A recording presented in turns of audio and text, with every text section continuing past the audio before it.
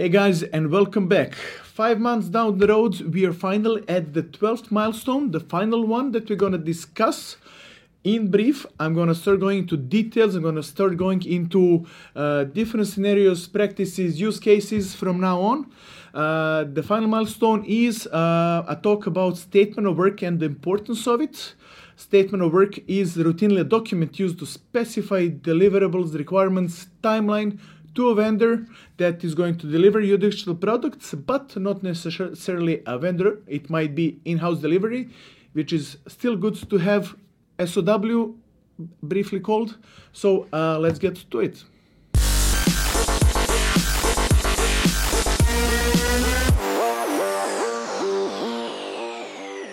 SOW sounds like a long, boring document that has been used in old ways of managing products. However, as we're going through lean startup methodologies, design thinking, and delivering MVP first of all, and then iteratively delivering new phases of the project, specifying what needs to be delivered can be actually quite a smaller effort, but you definitely know what is going to be delivered.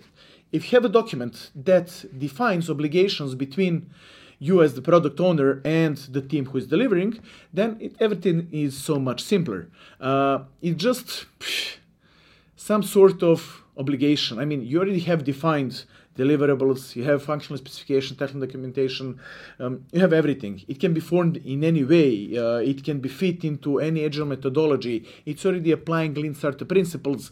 So why SOW? Because it reduces the risks when delivering a project, whether it's in-house or by external team. How come? Because you exactly define the expectations and you want your team to stick to it. What goes into SOW? It's requirements, which we already done. We have the entire blueprint of the product for the MVP delivery. In the future phases, it's going to be shorter versions of the document because you're delivering in shorter sprints. Timeline, which is defined by the estimates. So you have the timeline, you have the costs. Difference between the costs for delivering in-house and externally, basically how much it costs you to deliver in-house and how much it costs you to deliver externally. So that is all straightforward. Anything else?